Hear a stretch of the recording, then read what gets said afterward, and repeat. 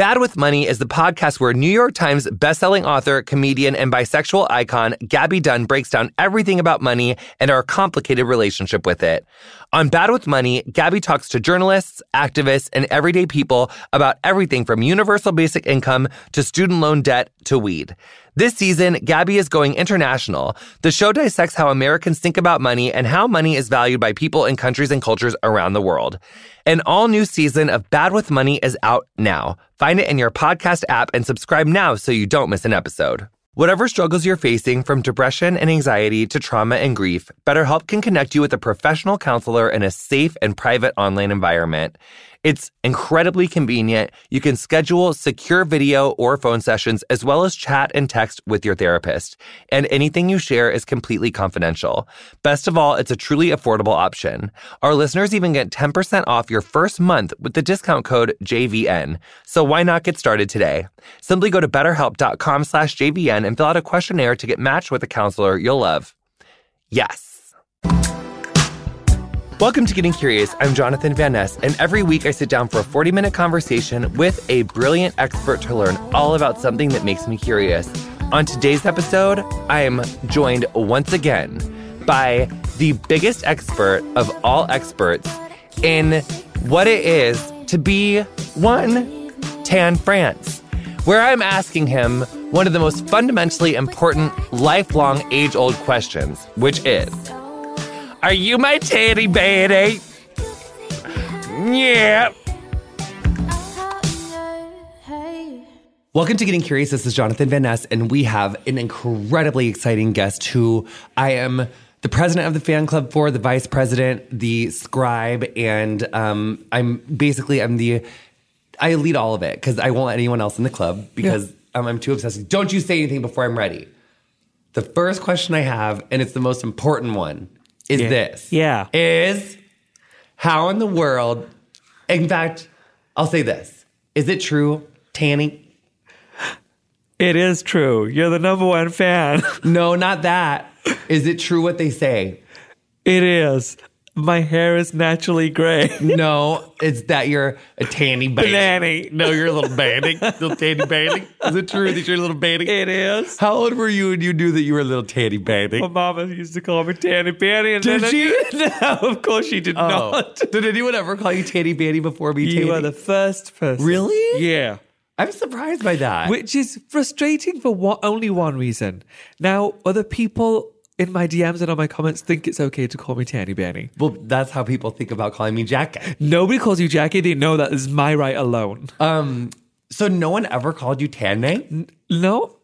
So what ages, okay, of all of your ages. Yes. What age were you when you went the most from dark hair to gray hair? Like what year did it really switch? 17. I remember very distinctly. No, I disagree because I've seen a picture of you with a flat iron swoopy fringe and your hair was very black. It was the back. You couldn't see it from the front. I'd never noticed it at the back so much. It started so prominently at the back when I was like 11, 12. But then when I hit 17, I remember my boyfriend who had started dating saying, wow, you are so rapidly going grey. And I was like, no, I'm not. I've got like a 3 or 4. And I'd never had one of those 3-way mirrors. I'd never seen what the back of my head looked like. And yeah, I had gone so grey. So when did the front start to go? Not until my 20s. Not until like 2021. And it was really slow. And then earlier on today, I realised just how shockingly rapidly it happened. Because when we met, the front of my hair was actually pretty black. No, it wasn't. It was. We literally saw a photo this morning. No, it's been like this since I met you. No, it's not. I'm going to show you that photo again. We literally had this conversation. For anyone who's listening, we literally had this conversation. No, you and someone else did, and I didn't agree. Yeah, out of your mind. Yeah, I didn't agree. Even though it was factual. Okay, so now I'm going to start asking you real questions. Please. So the last time we had you on Getting Curious, it was June 18th, 2018. Which feels like a lifetime ago. It was a lifetime ago. That was about 5 months and like a week before the midterm elections. Yes. I had... Which is interesting. Yes. So I said that quietly so you guys wouldn't know because I was talking shit. Yes. So, yes, so much has changed. So Naturally Tan came out... 2019, June. June 2019. So by the time I was interviewing you in June of 18. Had you started working on it yet? I literally started like 2 weeks prior. So you're a New York Times bestseller. Yeah. You were also Sunday Times bestseller. Yes. Yeah. And so like how was the process for you? I mean, well, first of all, you said that you didn't love me, that you didn't know that you were going to love me so much in the very beginning, which I got asked about it way too many interviews. So next time you write something about me in your goddamn book. Isn't that nice though, hearing how much I love you now? No. You're a liar. Because you've always loved me and you just made that story up for clickbait, Tanny. Okay, so anyway. Yes. So please. Naturally Tan. Yes. It was, you wanted to know what it was like to write it. Well, I just wanted, like, I mean, other than that fake news that you put in there about not loving me so much right at the very beginning, you really took one out of good old Trump's playbook for that one. But the rest of it was a masterpiece. Thanks. You will know this, or no, I'm positive you'll know this. You go into writing a book thinking, yeah, it seems simple enough. I'm telling my story, like that should be simple enough. I found it so hard. And it wasn't necessarily that I couldn't think of the things I wanted to say. We had ample, and it was deciding which ones we were going to take out. It was confronting the things that you have worked so hard to forget, channel out, suppress. Yeah, for your comfort, for your protection, for your sanity. And so, working. My first chapter of my book starts with life as a child, and it's amazing how now thinking back. When I was writing the book, thinking of how I felt about it, and now it's really dictating how I move forward. I mentioned to you, and you know this, I started a new Instagram account, and that all stems from how I was feeling when I wrote the book. The things that I thought that I hadn't thought for 25 years. Forgetting that those things hurt me so badly. It does bring up so much more stuff than you ever expect. You go into it thinking, yeah, I'll write a book, I'll just tell my story. It's so not that simple. And you know me, I'm not as emotional as our castmates. I don't cry as often. And it's something I've struggled with for years. I would love to be able to let that emotion go. I just struggle with that. But writing this book, I worked with a writer, and we would Skype for 4 or 5 hours at a time, a few days a week. The amount of times I cried on those calls was shocking to me. I do not remember those things affecting me so greatly as a child.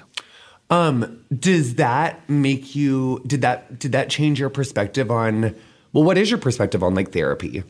I've never been to that. I think it's wonderful for people who know that is going to benefit them and that they want to go. For me, I'm such a private person. Discussing those things with anyone I don't really know very well doesn't work well for me. Instead, I talk to the people closest to me. I talk to my husband. I talk to my sister. I talk to my best friend as I would a therapist. And that's what I've always done. I don't really keep anything from those people. But it basically like kind of talking about a lot of that pain and a lot of that trauma coming up in the United Kingdom and coming up as a person of color and a member of the LGBTQ community was like, you're like, there's still some residual pain here. Yeah, like I wouldn't have ever imagined. I left England. The funny thing is, so many people, when I go back to England to do press, they say, don't you miss England? Wouldn't you love to move back here? Like, England's always home. To a certain degree, it is. I love England. I think the country is beautiful. I think it's full of wonderful, wonderful people. However, my experience was different to a lot of people's. I suffered some very intense racism. From the time I knew how to use words, I suffered racism. And so my experience isn't, I can't wait to live back in the UK. I understand how beautiful it is. I understand how wonderful it is.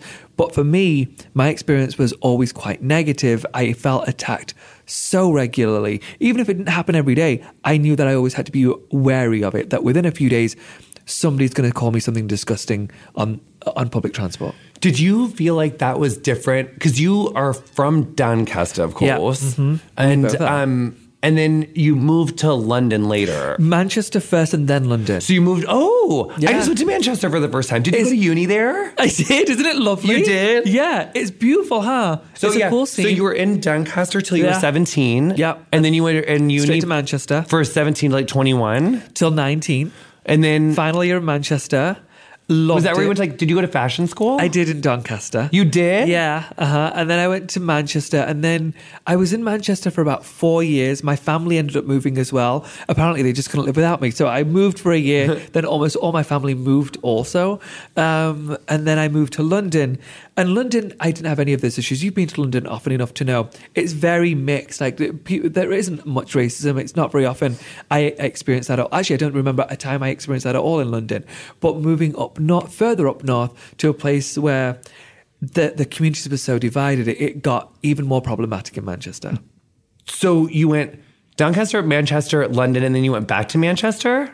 Then I came to America. Then I went to Manchester for a heartbeat, and then came back to America. So the last time you went to Manchester after having experienced London, you were like, yikers. Yeah, I think I'd forgotten just how bad it was. And it was one of my first days. And the funny thing is, after we shot Queer Eye, my family still lives in Manchester. After we shot Queer Eye, but the show wasn't out, the bus is often faster. They have a separate bus lane, so the bus is often faster than driving yourself. And so I got on the bus, and within 10 minutes, I don't know why I thought, oh, my life's different now.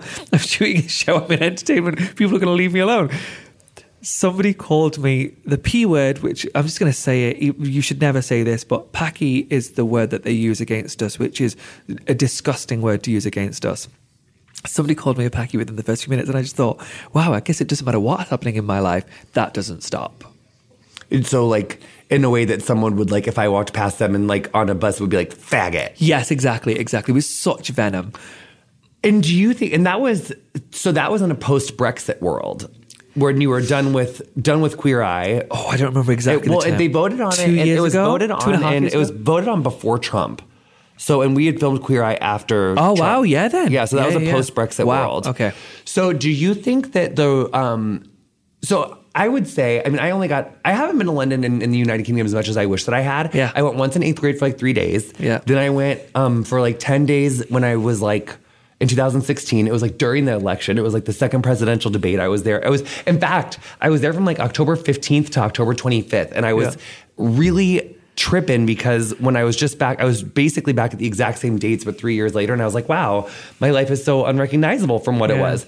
But having gone back this last time, having been your friend and knowing you so much, it did make me, I was like noticing on television, there's like definitely, I don't think that there's the same amount of representation of people of color on telly that there is here. Yeah. And also, I noticed a shocking amount of transphobia and non-binary phobia. Yes. Just very like gendered, a very gendered existence in the United Kingdom. See, here's the thing. I think something similar is going on here. I just think that the Brits, and you know this from me, we're just a lot more comfortable saying the things we want to say. So we just don't mask it or hide it as well as a lot of Americans do, which I don't know what's the better thing. I actually, for me personally, it's better in the US where even if you have something disgusting to say, often you won't say it. And I think that we're a lot more comfortable with just complete, candid comments in the UK, where if they don't like somebody who's trans, they don't like somebody who's gay, they don't like somebody who's brown, you'll most likely say it. But they don't like that because they're racist and transphobic. Yes. Yeah. It's not like they don't like the person because they're an annoying person. No.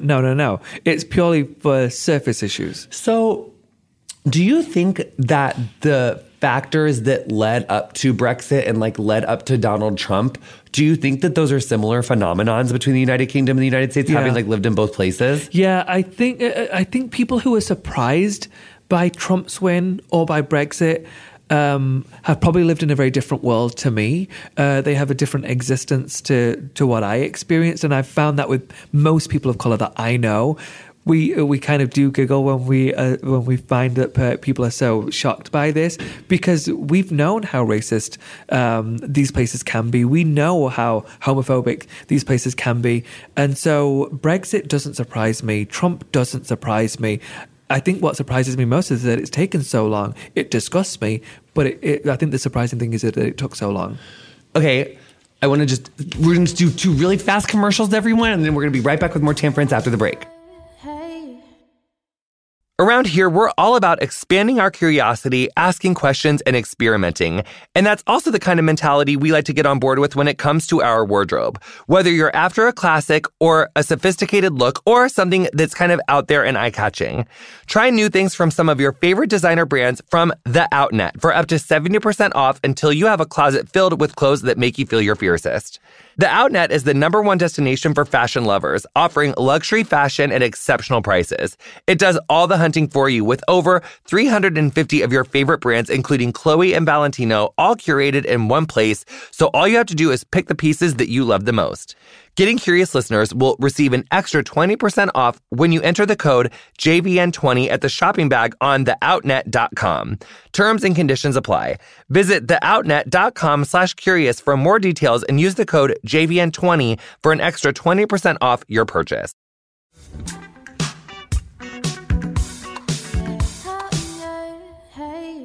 Welcome back to Getting Curious. So for white people listening to this that have not experienced racism, because I think it's just being white, honey. It's uncomfortable when you realize that like other people don't have it as easy as you do. So you just had the example of you being in a bus after we were filming Queer Eye. When you were growing up, is there any story from the book or any like other example that just to explain like what someone like you growing up in like in a Doncaster would potentially have to say like or have to deal with like at a grocery store, like at school or like with like some other child's parent? Yeah. This was the most common experience as a kid was so my mom had to work a lot. My dad had to work a lot. I mean, most parents do, but they had to have a couple of jobs. They were first generation immigrants. They were immigrants. And so they couldn't take their kids to school. They had many children. They couldn't take their kids to school. And so we had to make our own way to school. And so, but by the age of 5, we're in first grade in England. We start kindergarten earlier.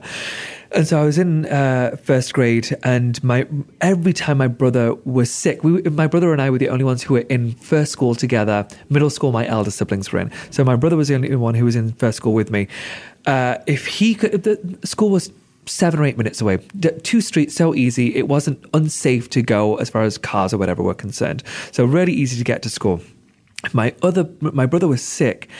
I would get this feeling that no 5-year-old should experience, where I would start to feel physically sick myself. My mum thought that I was lying. No, of course you're not sick. Like, you just want to be off school because your brother's off school. You want to play at home. No, that's not the case. But I felt too silly or too insecure saying to my mom, no, there's a much larger reason why I don't want to go to school today. And the reason was I knew I had to run to school that day. I had to hopefully find a lady with children or a lady on her own that I could walk next to so people would believe that I was with that person so those grown-ups wouldn't hit me. There was a situation when I was 7. Was walking to school. This was quite common, but this was just the experience I remember. These kids who were in, I'm going to say college, so probably 18, 19, kicked the shit out of me, and I was 7 because I was brown and I didn't run fast enough getting to school. And that's the difference when we talk about people not understanding what it's like to be brown. It's not just, well, I don't look like a lot of people that are in my town. No, it's literally, will I get to school safely as a 7-year-old? Will someone beat me on my way to school purely because I've got brown skin?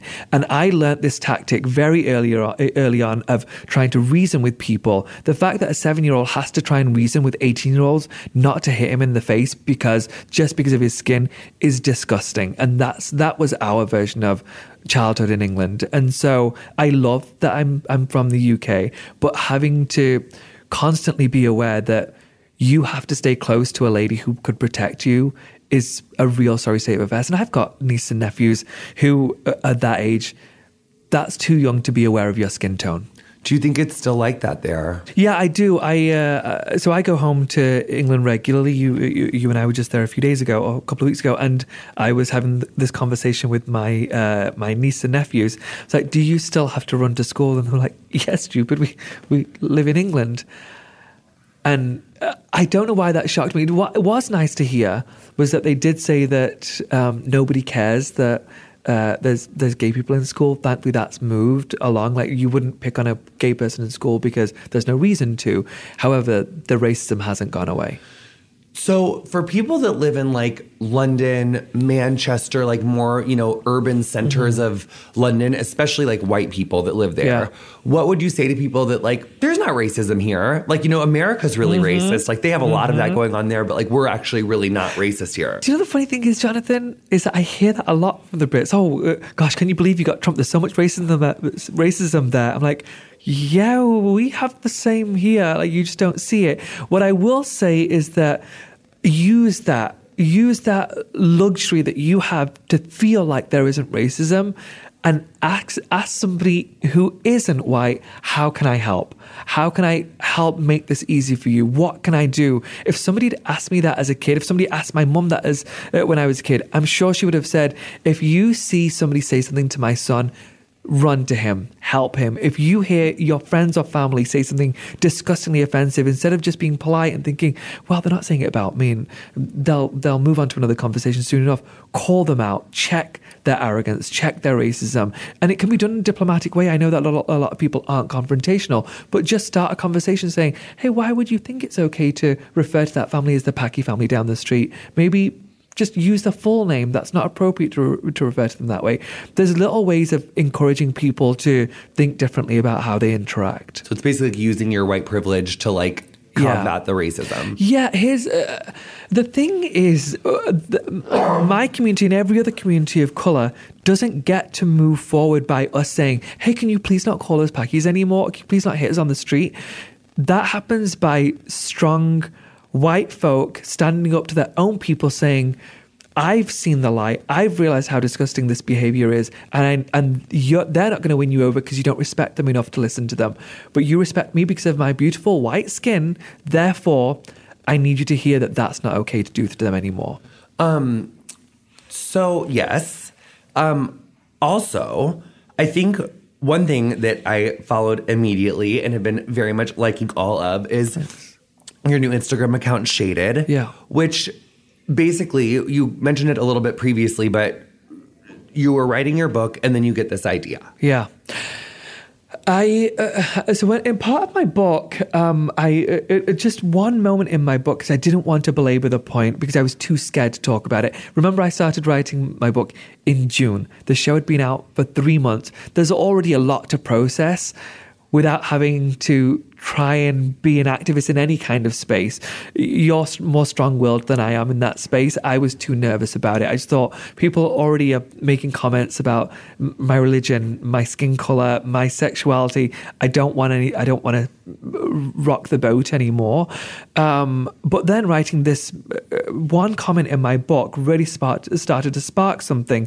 I mentioned in my book that around about the age of 9 or 10, I stole my cousin's bleaching cream and started to try and bleach my skin. It lasted a few days. It was very uncomfortable. It irritated my skin so badly that I stopped immediately. But again, the sad thing is, the media seemed to really twist it and make me seem like the devil. I was 9. I didn't know that wasn't okay, that I should embrace the beauty of my skin. All I knew was people hated my people, and in particular when I was going to school, me, and therefore I need to solve that problem. And the way I solve that is by being whiter. But the sad thing is, it wasn't just the Caucasian community who was causing me issues. And let me preface it by saying there were wonderful, wonderful white people in my community, people we loved so much, people I still love so much. It was a very, very small sector of the community.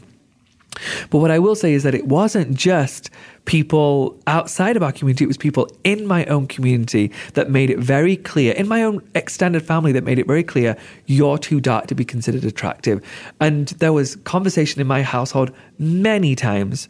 If you are too dark, you're not going to get a good job. Nobody decent is going to marry you. We've got to find a way to lighten you up. At one point, I heard my sister's mother-in-law say this recently, and my grandma said it to me also.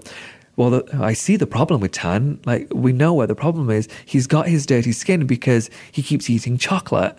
Like, his dark food is making him dark. And it's a very older mentality, an archaic mentality, that what you're eating is encouraging your skin tone. And so they encouraged my family to continue to feed us lighter foods to lighten us up. And so that kind of pressure from a very young age, knowing that I've got to find a way to lighten up, I've got to find a way to present as white as possible, otherwise I'm not going to be successful in life, that really screws you up. And so I mentioned it in my book. And it really got me thinking about how this happens so regularly. The majority of the TV that we see in Asian households is not Caucasian TV. It's not Hollywood, it's Bollywood. And we always see the lightest, fairest people who are our stars, and they are considered beautiful. I don't even remember a time there was somebody darker than me who was represented, who was attractive. And then I started to think of Western TV, and where's this coming from? I mean, this has gone on for centuries, but where is it happening now? And I thought, we are responsible. Really quick, everyone. Me and Tanner are on a secret project right now, and like a secret bunker that I can't tell you where it is. But if you hear rolling, if you hear voices, if you hear speakerphone, don't worry, that's what it is. Jumping right back in. And so I started to think, who else has a responsibility? Entertainment. Hollywood is often at the forefront of pushing movements, pushing activism, pushing boundaries, encouraging people to think differently. Yet, it is so rare you see a person of color, especially a South Asian person of color, a Middle Eastern person of color, an Asian person of color, depicted in a way that is seen as desirable. They either get to be terrorists or a taxi driver or a doctor. Non-sexual, just a doctor or a lawyer, somebody hyper intelligent, the best of a person, the best of a community. They don't get to be a complete person. And I was watching TV, and I started watching TV a lot and movies a lot, thinking there's got to be one person that is in there. And I saw a show, and somebody was described, this Indian man, a very handsome Indian man called Nikesh Patel, who was described as handsome. And somebody was talking about how sexy he was. And I sat there emotional. I didn't cry, but I sat there. I felt it so deep in me, thinking, I've never, ever seen this before. I've never seen a Western show describe a South Asian person as anything other than just a person. This person is seen as a complete person. He gets to be desirable. How is this the first time I've ever seen this? And it is 2019. And so I started digging further. And then I had a very strange interaction. I'm not going to say names, obviously, but I had a very strange interaction with somebody, and I have this show called Dressing Funny, and I get to dress comedians, and comedians are sometimes more open and vulgar than we get to be on our show. Our show, Queer Eyes, is a PG show. And I was talking being about a comedian, and obviously in our history, you've seen me be pretty yes, vulgar. pretty vulgar, Yeah. and I'm incredibly vulgar also. And so John Mulaney was being quite vulgar, so was Pete Davidson, and I was joining in, and I was making sexual comments and swearing a lot. And somebody mentioned at an event, they were like, we've seen Dressing Funny, and here's the thing, if you want to really be successful, you need to stop that. Like, yes, let that comedian be sexual, let that comedian be vulgar. The world isn't ready for you to be sexual or vulgar. You get to be those other things that he said. You get to be the ideal. Like, you're the first one that has really shown that you run the gamut of emotions. You run the gamut of what it is to be a person. Don't push it. Like, why would you take it to that level? Nope, the world's not ready to see you as that. America's not ready to see you as sexy or sexual. You know what I love? Is unsolicited advice from fucking strangers. And so love unsolicited it's like, you know what advice. you should do? Is tell me what the people that are following me hand over foot, and like all the people that are like obsessed with me, and I can't even like go get a damn coffee because I'm so attractive and my hair is so fucking gorgeous and voluminous, and don't even get me started on my body. But no, I can't believe someone literally said this to you. It was a person of color. Because they said, look, I've experienced it. It's a really, really bad move. And it's the quickest way to get out of this industry is by rocking the boat like this. Like, they've allowed us in, maybe stop. Which is like, lol, tell that to you and your other 17 shows that you're booked, bitch. Booked and busy, bitch. You can't help it. I was so angry. Like, you know how sometimes you'll say you just want to do a table flip? I wanted to do a table flip more than I've ever wanted to do a table flip, saying nobody gets to fucking tell me the version of a person I get to be. Nobody gets to tell me that I shouldn't be swearing. Nobody gets to tell me that I shouldn't talk about sex if I want to talk about sex. I get to be the complete person that every white person is allowed to be on Western television. They get to talk about their emotions. Why why can't I? And so that literally the next week I started Shaded to start a conversation saying, I want to encourage people to talk about if you want to talk about sex, talk about sex. If you want to talk about the fact that you feel desirable because of your brown skin, wonderful. If you are darker skinned and you love your darker skin, but people are making you feel shitty about it, let's talk about it. And really the main reason I started Shaded is because I'm so desperately trying to find a way to make sure that people aren't allowed to sell these products over the counter anymore, to say, oh, here's a way to correct, and I'm saying actual correct, I'm using my words correctly, to correct your skin tone, to brighten your skin tone. There's nothing fucking wrong with my skin tone. And if little 7-year-old Tan could see himself today, he'd be shocked, because I was very upset by my skin tone, and now it's the thing I love the most about my appearance. I love my skin tone, and I want other people to feel as beautiful as I do with my skin. We're going to be right back with more Getting Curious with Tam France right after the break. It's what you've always dreamt of. You've started your own business. You have no boss. You are the boss. But reality check, I'm not British, and running your own business is hard. Thankfully, HoneyBook makes it easy. HoneyBook is an online business management tool that organizes your client communications, bookings, contracts, and invoices all in one easy-to-manage place. It's perfect for freelancers, entrepreneurs, or small business owners that want to consolidate services they already use, like QuickBooks, Google Suite, Excel, and MailChimp. With HoneyBook, you can automate your busy work. They have easy-to-use templates for emails, proposals, brochures, and invoices. They also have e-signatures and built-in automation to save you time and get you paid faster. Simplify your to-do list and stay in control with HoneyBook. And right now, HoneyBook is offering our listeners 50% off when you visit honeybook.com/JVN. Payment is flexible, and this promotion applies whether you pay monthly or annually. Go to honeybook.com/JVN for 50% off your first year. That's honeybook.com/JVN.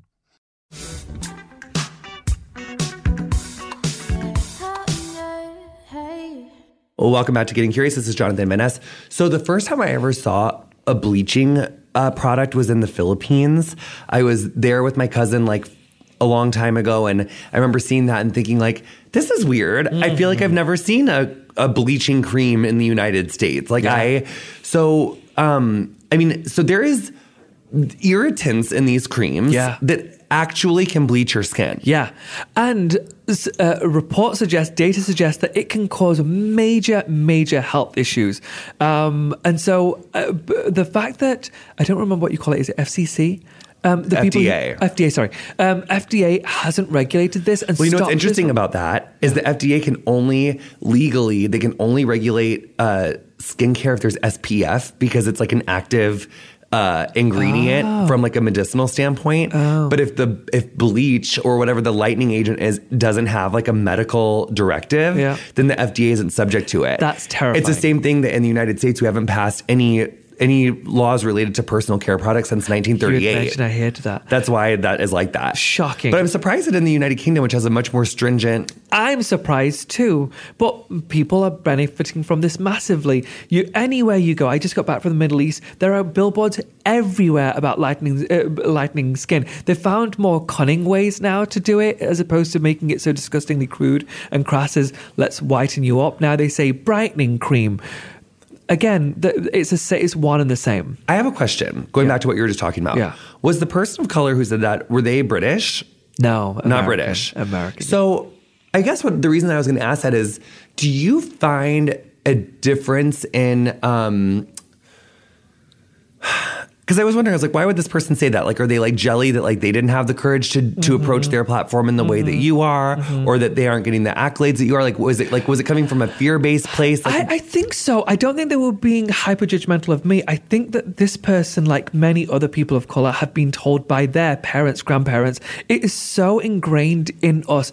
I don't think I know any person of color who hasn't been fed this crap by somebody in their community. And so I think this person was just regurgitating what others in our community might think.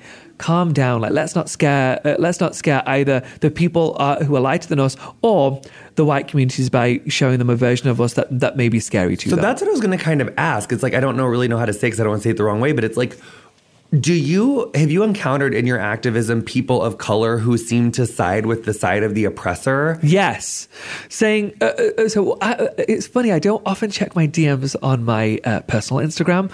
But You're so busy taking all my dick pics that you don't have a lot of time to do with other people's stuff. Me, personal photographer. Just to be clear, I only send Tan butthole pics and torso pics because he's a big top and I don't want to scare him. I was also being clear, he makes me take his photos. Yeah. I don't send whole pics to Tanny. I'm just kidding. No, my issue with my shaded account is when I look at the DMs, a lot of people are already angry that I'm talking about it, saying, why shouldn't you let us whiten our skin? Like, we don't see what the problem is. Or why shouldn't people lighten their skin? It makes them more beautiful. I think that we've been so conditioned over literal centuries that we've convinced ourselves that absolutely these people are right. There's this term that we use in Hindi, also Urdu, which are a couple of languages that I speak. And it's when a child is born, you often ask the parent, skin saaf hai, which means, is their skin clean? Which is saying, how white are they? Are they white enough to be acceptable to our community? Literally, that is the direct translation. How clean are they? Or are they clean enough? And so I think that the reason why people are angry or frustrated that I'm talking about this so openly, especially on a Western platform, is that they're saying, we don't want them to think that we're causing trouble. We don't want them to think that we're not happy with our skin tone, but white is right. That couldn't be more archaic. That couldn't frustrate me more. It's not right. It's just we've been convinced that that's right. And so my goal, let me tell you, my goal with Shaded is to encourage people to see this differently. But my real goal is, and if it takes me 10 years, it takes me 10 years. I want to stop people selling this product. It will always be available in the black market. I want them to stop selling it legally, and I want for people to see that as something that is never ever an option for them. Because I think as long as it's available, they'll think, well, it maybe is a thing I should correct because there's a product that corrects it. No, I don't want you to see this as even an option for you. It doesn't matter that you're the darkest one in your family like I am. It doesn't make you less of a person. It doesn't make you less successful. It doesn't make you less desirable. And I want to tell you one more story. I go to China. I used to go to China a lot. As you remember, I owned a few businesses. And the lovely factory owner, who was a really nice guy, he didn't mean this offensively.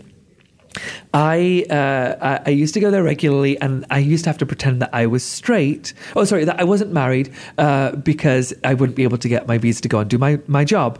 Really? Yeah, and so I put a single, even though I'd been married for quite a few years. And so this factory owner, lovely, lovely man, he once said very calmly, "Well, of course you're single. You've got that undesirable skin color."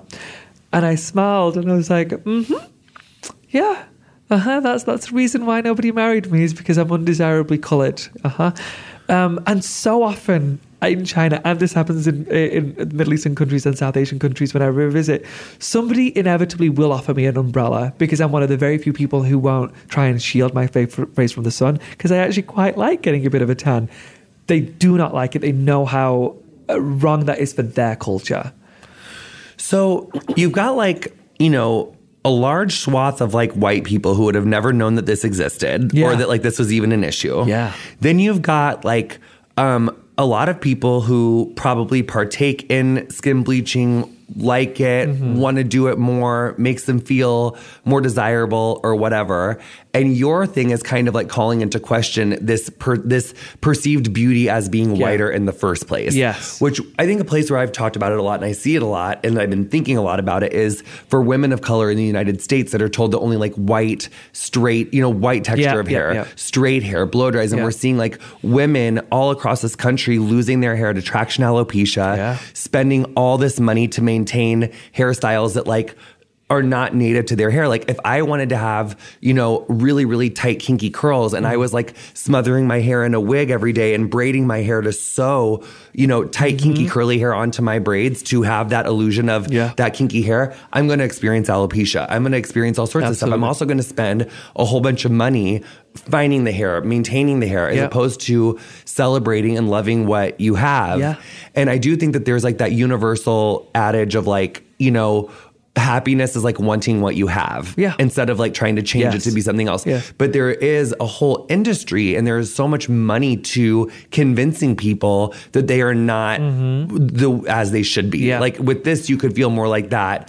You know, so this isn't the solution. Absolutely, this is not the solution. But let me ask my question. Yes, sorry. So for people that are suffering, you know, from a trauma or from an experience of believing that like their skin wasn't the right enough color or have experienced, I mean, obviously treating your skin topically and then like experiencing racism like day in and day out in physical and, you know, emotionally abusive ways, I feel like are maybe all under the same canopy, but like far away in the same, it's like different experiences.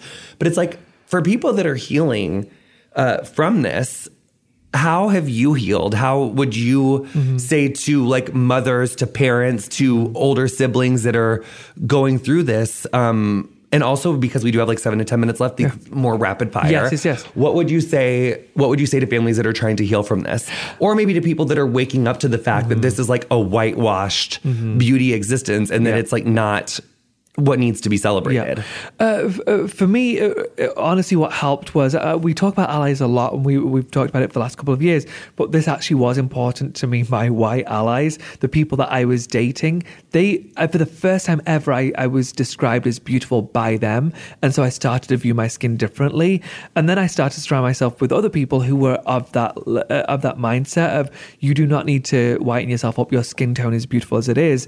And I'm not looking for a Caucasian hero. I'm not looking for a Caucasian knight in shining armor who's going to make me feel beautiful. But honestly, for me, that was very helpful to finally hear, you do not need to look whiter for this. And now that I'm in a privileged position to be able to have this conversation, to then pass on that message to others, I simply want them to know, remind your children, remind your siblings that the color that they are is perfect just the way they are. Yes, there is a version of beauty that the beauty industry suggests is the most attractive, but there are also many others that are attractive just in a different way. And you need to find the pocket of community or people that are going to love and respect you for exactly who you are.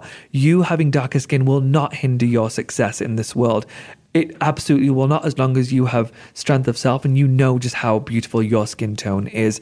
And stop looking to those influences that so massively encourage you. If you are finding that a lot of your Instagram, a lot of your Facebook, whatever, is stuff that's encouraging a certain kind of beauty, stop clicking on that stuff, and it's going to change your algorithm, and you don't need to be reminded constantly that your skin tone isn't right. And so there are ways of working with your tools around you to stop thinking the way you're thinking, to start to encourage a different mentality by surrounding yourself with people who will love you for just who you are.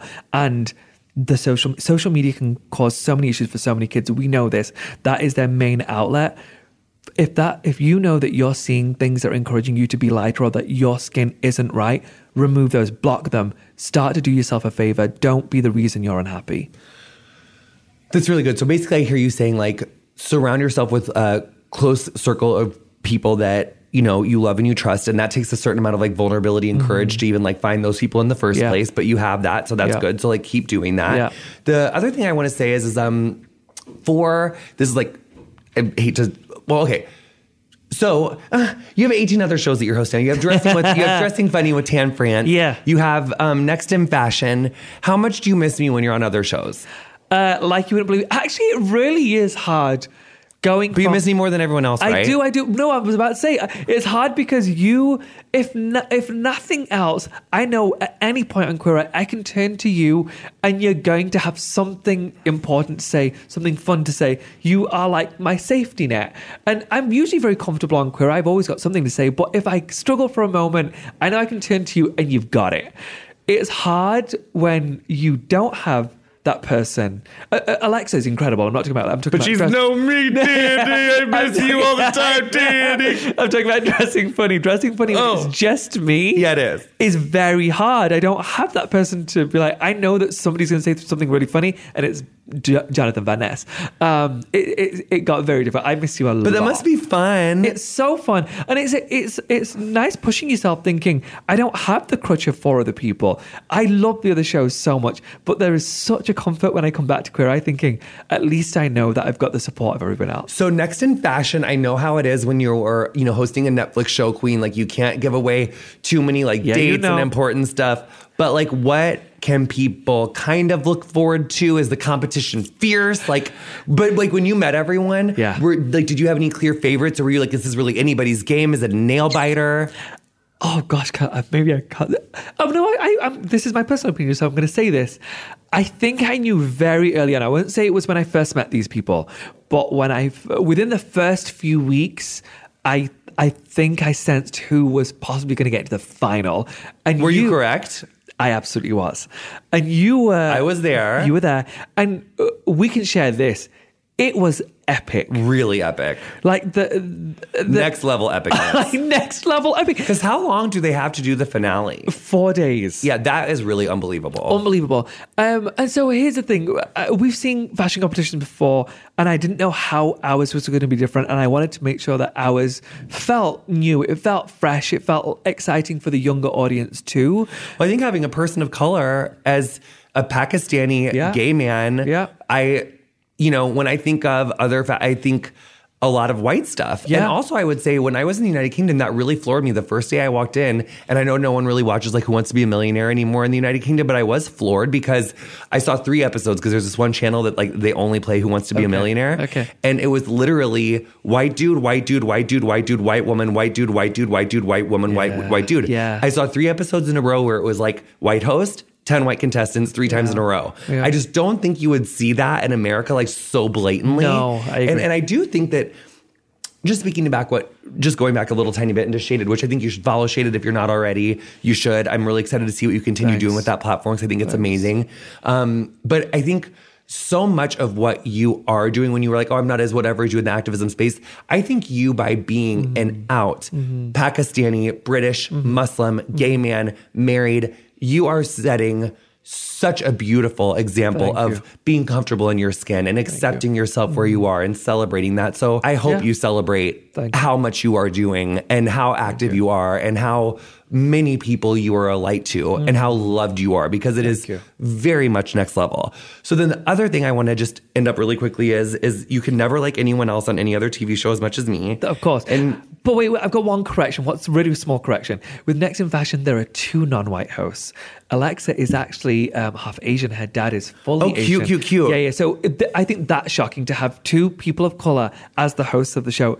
The other thing I was really surprised about in the United Kingdom was and this is our last question, is the huge lack of understanding of transgender people and non-binary people. Yeah. The week that I was there was this LGB group that basically formed a group without transgender people because I know they were saying that transgender people and non-binary people are taking away the hard-fought fights of gay men and lesbian women, which I just think is so funny because in the 60s and 70s it's always been trans people that have been doing the fighting.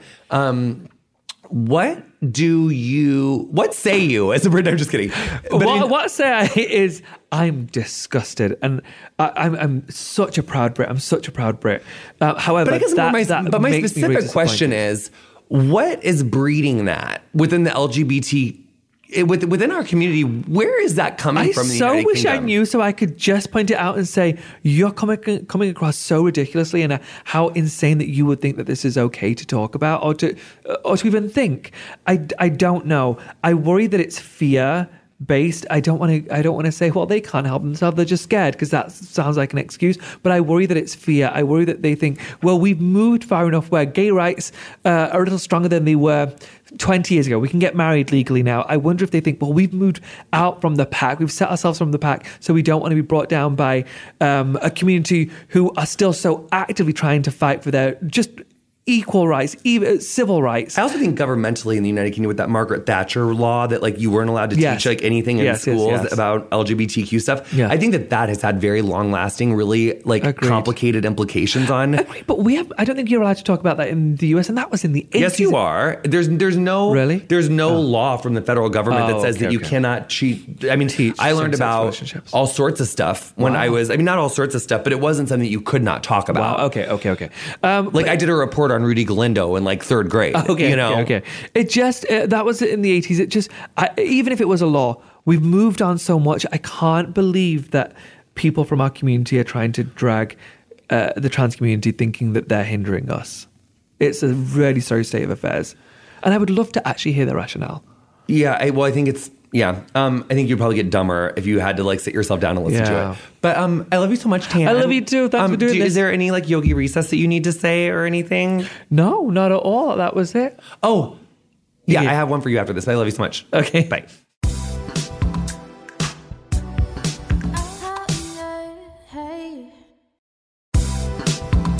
You've been listening to Getting Curious with me, Jonathan Van Ness. My guest this week was Tan France. You'll find links to his work on the episode description of whatever you're listening to the show on.